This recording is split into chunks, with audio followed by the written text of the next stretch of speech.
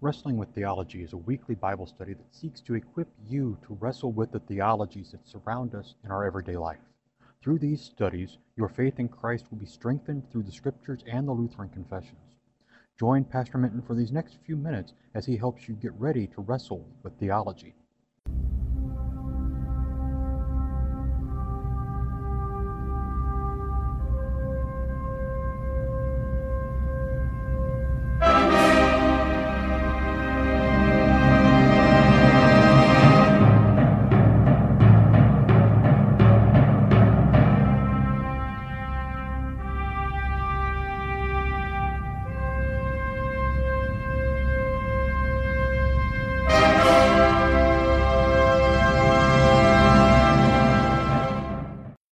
Welcome back to Wrestling with Theology. I am Pastor Doug Minton, here with the first episode of Pro Wrestling America. Now, what is Pro Wrestling America?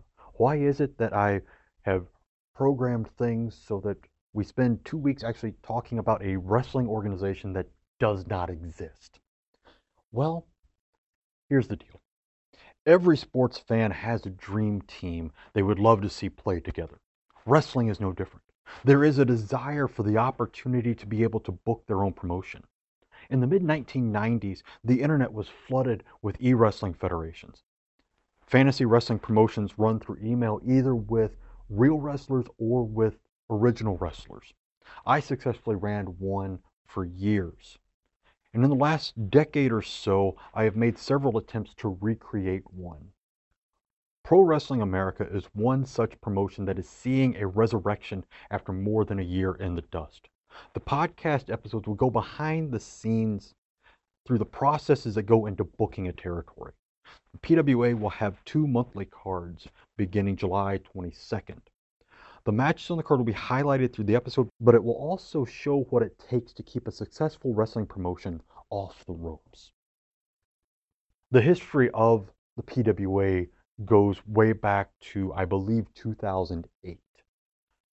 I had getting the itch again to have a fantasy wrestling league again. So I created Mississippi Valley Wrestling, which I had originally set up as a scrapbook federation, kind of like the way World Class Championship Wrestling was shown on ESPN. The MVW had cards from March 9th, 1978 to March 9th, 2008. And I was going to have cards where we went back and forth through time to kind of tell stories. This is basically what Jarrett Parsons Television does with especially Memphis, and I believe they're doing it with Portland as well. But going back, picking out things from all their vast vault of videos to tell the stories of what was going on at the time. The scrapbook part of it got tossed to the side not long afterwards, and I just decided I'm just going to run through, and instead of making up cards here and there, I was just going to start with the first card on March 9th, 1978, and just go all the way through the 30 years. Over the course of several years, I did that, and then it fell off by the wayside as I got busy with doing things in my ministry, and it got picked up again a few years ago, and over again, it's been picked up and put down. And different ways of doing things, as each time I picked it up, I had some other idea to go with it, and I ended up going through and rewriting the whole thing, which I started to do last year. And I decided, no, I'm done with this, deleted it all off.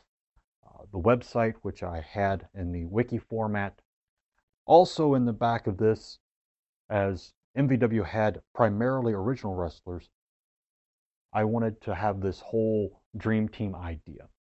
So a couple years ago, I opened up a Facebook group with a few people from other groups of wrestling fans called the Overlooked Wrestlers League, which was basically open to any wrestler who had never held a major world heavyweight title, whether that was the NWA, the WWF, WCW, Total Nonstop Action, or All Japan's Triple Crown.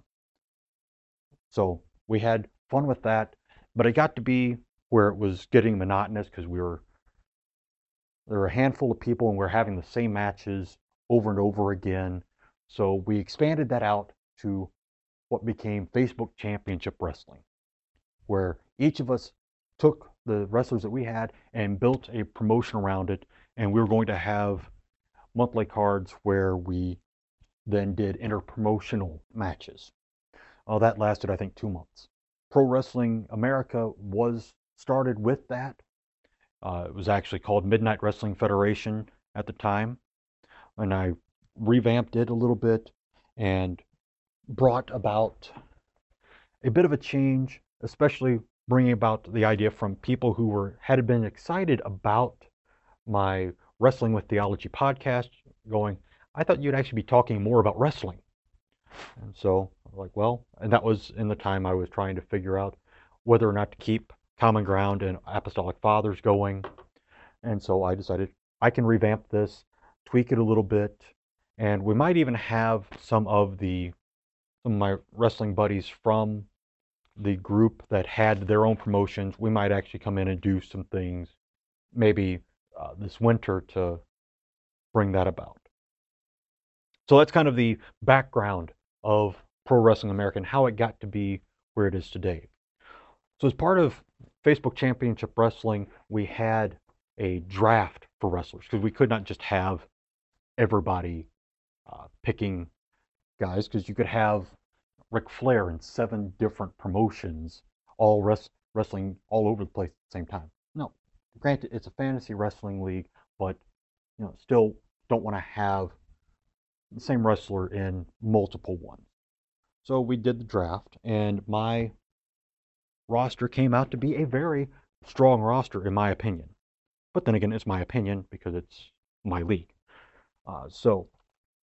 First we did the managers, which I ended up with Sunshine from World Class and UWF, Bobby Heenan, Skandar Akbar, Downtown Bruno, and Captain Lou Albano.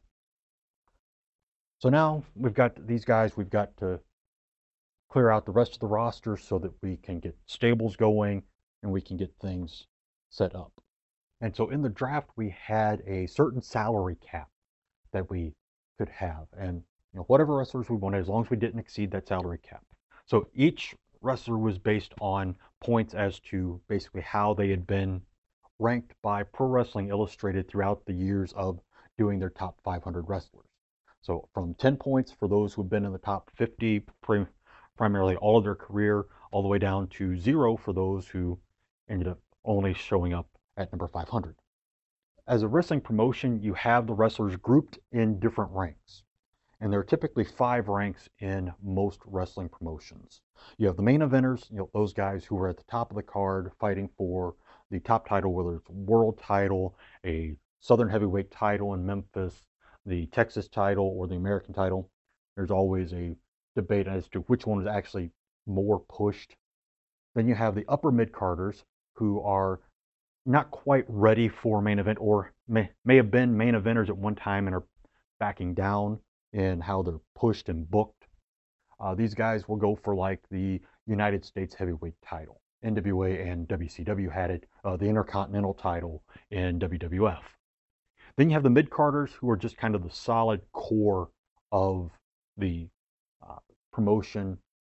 So you have, except for in Continental Championship Wrestling, where their dad ran it, you have the Armstrong brothers, Brad, Scott, and Steve, idyllic mid-carders there that they don't necessarily need to be pushed more. They just enjoy being in the ring. This is what I do for a living. What more could I ask for? Then you have the lower mid-carders, who are the guys who are not quite just getting into wrestling, but they're still having to make their way up the ranks. They're a little better than rookies, but they're not quite gotten their character down yet to go, okay, we can book this better. And then you have the bottom rung, which has traditionally been called jobbers, but many people dislike that, would like something more like enhancement talent, which is the guys who never receive a big push, that are only there to help the stars actually get more over with the crowd. These are the guys that week in and week out just get the snot beat out of them And that's what they're paid to do. They're paid to get the snot beat out of them every week. In Pro Wrestling America right now, I don't have any of those. I don't see the necessary need for those, but they may come in the future as I run like a regular promotion. People come in and out all the time, especially back in the old territory days, where you had people going, okay, I've done what I can in Memphis, so now I'm going to go to Florida. Then I'm going to go to Portland. Then I'm going to go, maybe I'll try Vince for a while. Maybe I'll go with Vern in Minneapolis. Whatever went on with it, they were always somewhere else to go. So what does the roster for Pro Wrestling America look like?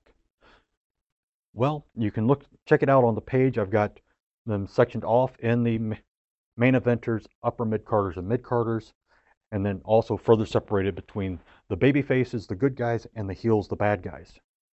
So you got the main eventers, guys like Stone Cold Steve Austin, Jerry the King Lawler, Curt Hennig, The Undertaker, Fallen Angel Christopher Daniels, and Terry Funk.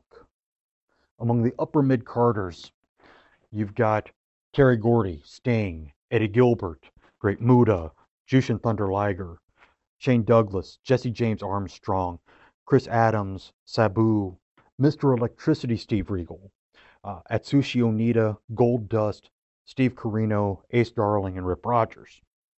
Among the mid-carders, you've got wonderful guys like Iceman King Parsons, Dirty White Boy Tony Anthony, Dirty Dutch Mantell, Doug Gilbert, Iron Mike Sharp, Rugged Rod Price, Brickhouse Brown, Curtis Axel, Buzz Sawyer, Will Ospreay, Sanjay Dutt, Reckless Youth, Amazing Red, Lord Zoltan, Rick Titan, Brett Wayne Sawyer, Mance Warner, Moondog Spot and Spike, and Flaming Youth. Many of these guys are well respected, and some would say, well, no, you should probably have some of them a little higher, and I would agree with you. If I could have a promotion that had 20 main eventers, okay, then what's the rest of the card going to be? You're going back to the old days of wrestling where you went to see like Lou Thesz and Edward Cartier and Ed Strangler Lewis, and guys who fought matches for an hour and a half, 2 hours, and that was the only match on the card. You can't have that. And so the main eventers go for the PWA World Heavyweight title. The upper mid card go for the American Heavyweight title, and then everybody else has an opportunity for the television heavyweight title. As I trying to figure out a territory here, it's easy for me to fall back on Memphis and the Mid-South Coliseum. I'm like, well, no. Basically, any fan from Memphis is going to go back to Memphis and the Mid-South Coliseum because that's what they grew up with. Just like in Dallas, you'd go to the Sportatorium and the way World Class was. Or Atlanta, you would do that the same way Ole Anderson ran Georgia, or Eddie Graham down in Miami. So I picked the upper Midwest because, well, Memphis was part of the territories around for the AWA, based out of Minneapolis. And I live in Minneapolis right now. Why not do that? But I expanded it out to take up like a lot of what the AWA's territory was. Because the AWA would do matches in Minneapolis, St. Paul, Chicago, Milwaukee, Cleveland, Indianapolis, Memphis, North and South Dakota, Denver, Winnipeg. You had all kinds of places. But I decided I'm just going to go do a quick round robin tour of the upper Midwest. So we have arenas in Minneapolis, St. Paul, Milwaukee, Chicago, Cleveland, Indianapolis, Waterloo, Iowa, Sioux Falls, South Dakota, and the Fargo Dome in Fargo, North Dakota, as where we'll have matches going on. And so we have the initial cards coming up. The first three are going to be all one-night tournament cards. So the first one will be for the World Heavyweight and World Tag Team titles. The second one will be for the American Heavyweight and Tag Team titles. And the third one will be for the television title. As far as the tag teams go, some of them are legitimate tag teams that have been around. Others are guys I threw together because I thought they would be a great pairing. For the tag teams in Pro Wrestling America, you've got the Moondogs, Spot and Spike. You have Iceman King Parsons and Brickhouse Brown. The Electric Gentleman, Mr. Electricity Steve Regal and Gentleman Chris Adams. The Dangerous Duo of Fallen Angel Christopher Daniels and Shane Douglas. Red Lords, which would be Amazing Red and Lord Zoltan, and Eddie and Doug Gilbert. You have Youth in Action, which would be Reckless Youth and Flaming Youth. Two guys I don't think ever wrestled together, but maybe in some of the smaller territories in the late 80s and early 90s. The Sawyer Brothers, Brett and Buzz. Rugged Rod Price and Dirty White Boy Tony Anthony. Rick Titan and Iron Mike Sharp. Steve Corino and Curtis Axel. And Mike Rapata and Sanjay Dutt. These guys will be running the tag team division, and the way I already have ideas for booking these things, there are some good ways to do this that, you can disagree with me if you want, but again, as the promoter, as the booker, I get the final say. And for any promotion to be any good, you have to have some sort of feud and storyline going on, and typically more than one at a time. I mean, you can sit there and do an entire territory just based on one feud, which Fritz von Erich did wonderfully with the Von Erich Freeburg feud. I mean, that lasted for a couple of years, just basically that being the main storyline and who sided on which side. Others, you need just constant rotation, which was one of the good things and bad things about Memphis, is that there were constantly new feuds popping up. And sometimes the feuds would overlap, where one wrestler would have 3 different feuds going on because, well, they were booking it that way. But here are kind of the initial feuds that I've thought of, and people would first say, well, okay, Stone Cold Steve Austin and Undertaker automatically ought to be one of them. Like, no, that one's too obvious. That one WWF overdid in the Attitude Era because, yes, they were 2 of the top stars, and as they are in PWA, but it's one that trying to find a new way to do that may be a little hard. But one that was a very big feud in the early 80s, Jerry Lawler and Terry Funk. That's one of the big ones. Curt Hennig and Christopher Daniels. Sting and Eddie Gilbert. That would have been a great one had Bill Watts been able to keep UWF running and broken up Hyatt International. Shane Douglas and Atsushi Onita. Shane Douglas was the franchise for ECW. Atsushi Onita was one of the most hardcore Japanese wrestlers of all time. I would read the PWI weeklies with the results from cards all around, and when you get to Japan, there's all kinds of crazy stipulations on matches with Atsushi Onita, including like exploding turnbuckles and napalm, and he was one that was just crazy hardcore. Reckless Youth and Iron Mike Sharp. Curtis Axel and Buzz Sawyer. The Moondogs versus Iceman King Parsons and Brickhouse Brown, and the Dangerous Duo against the Red Lords.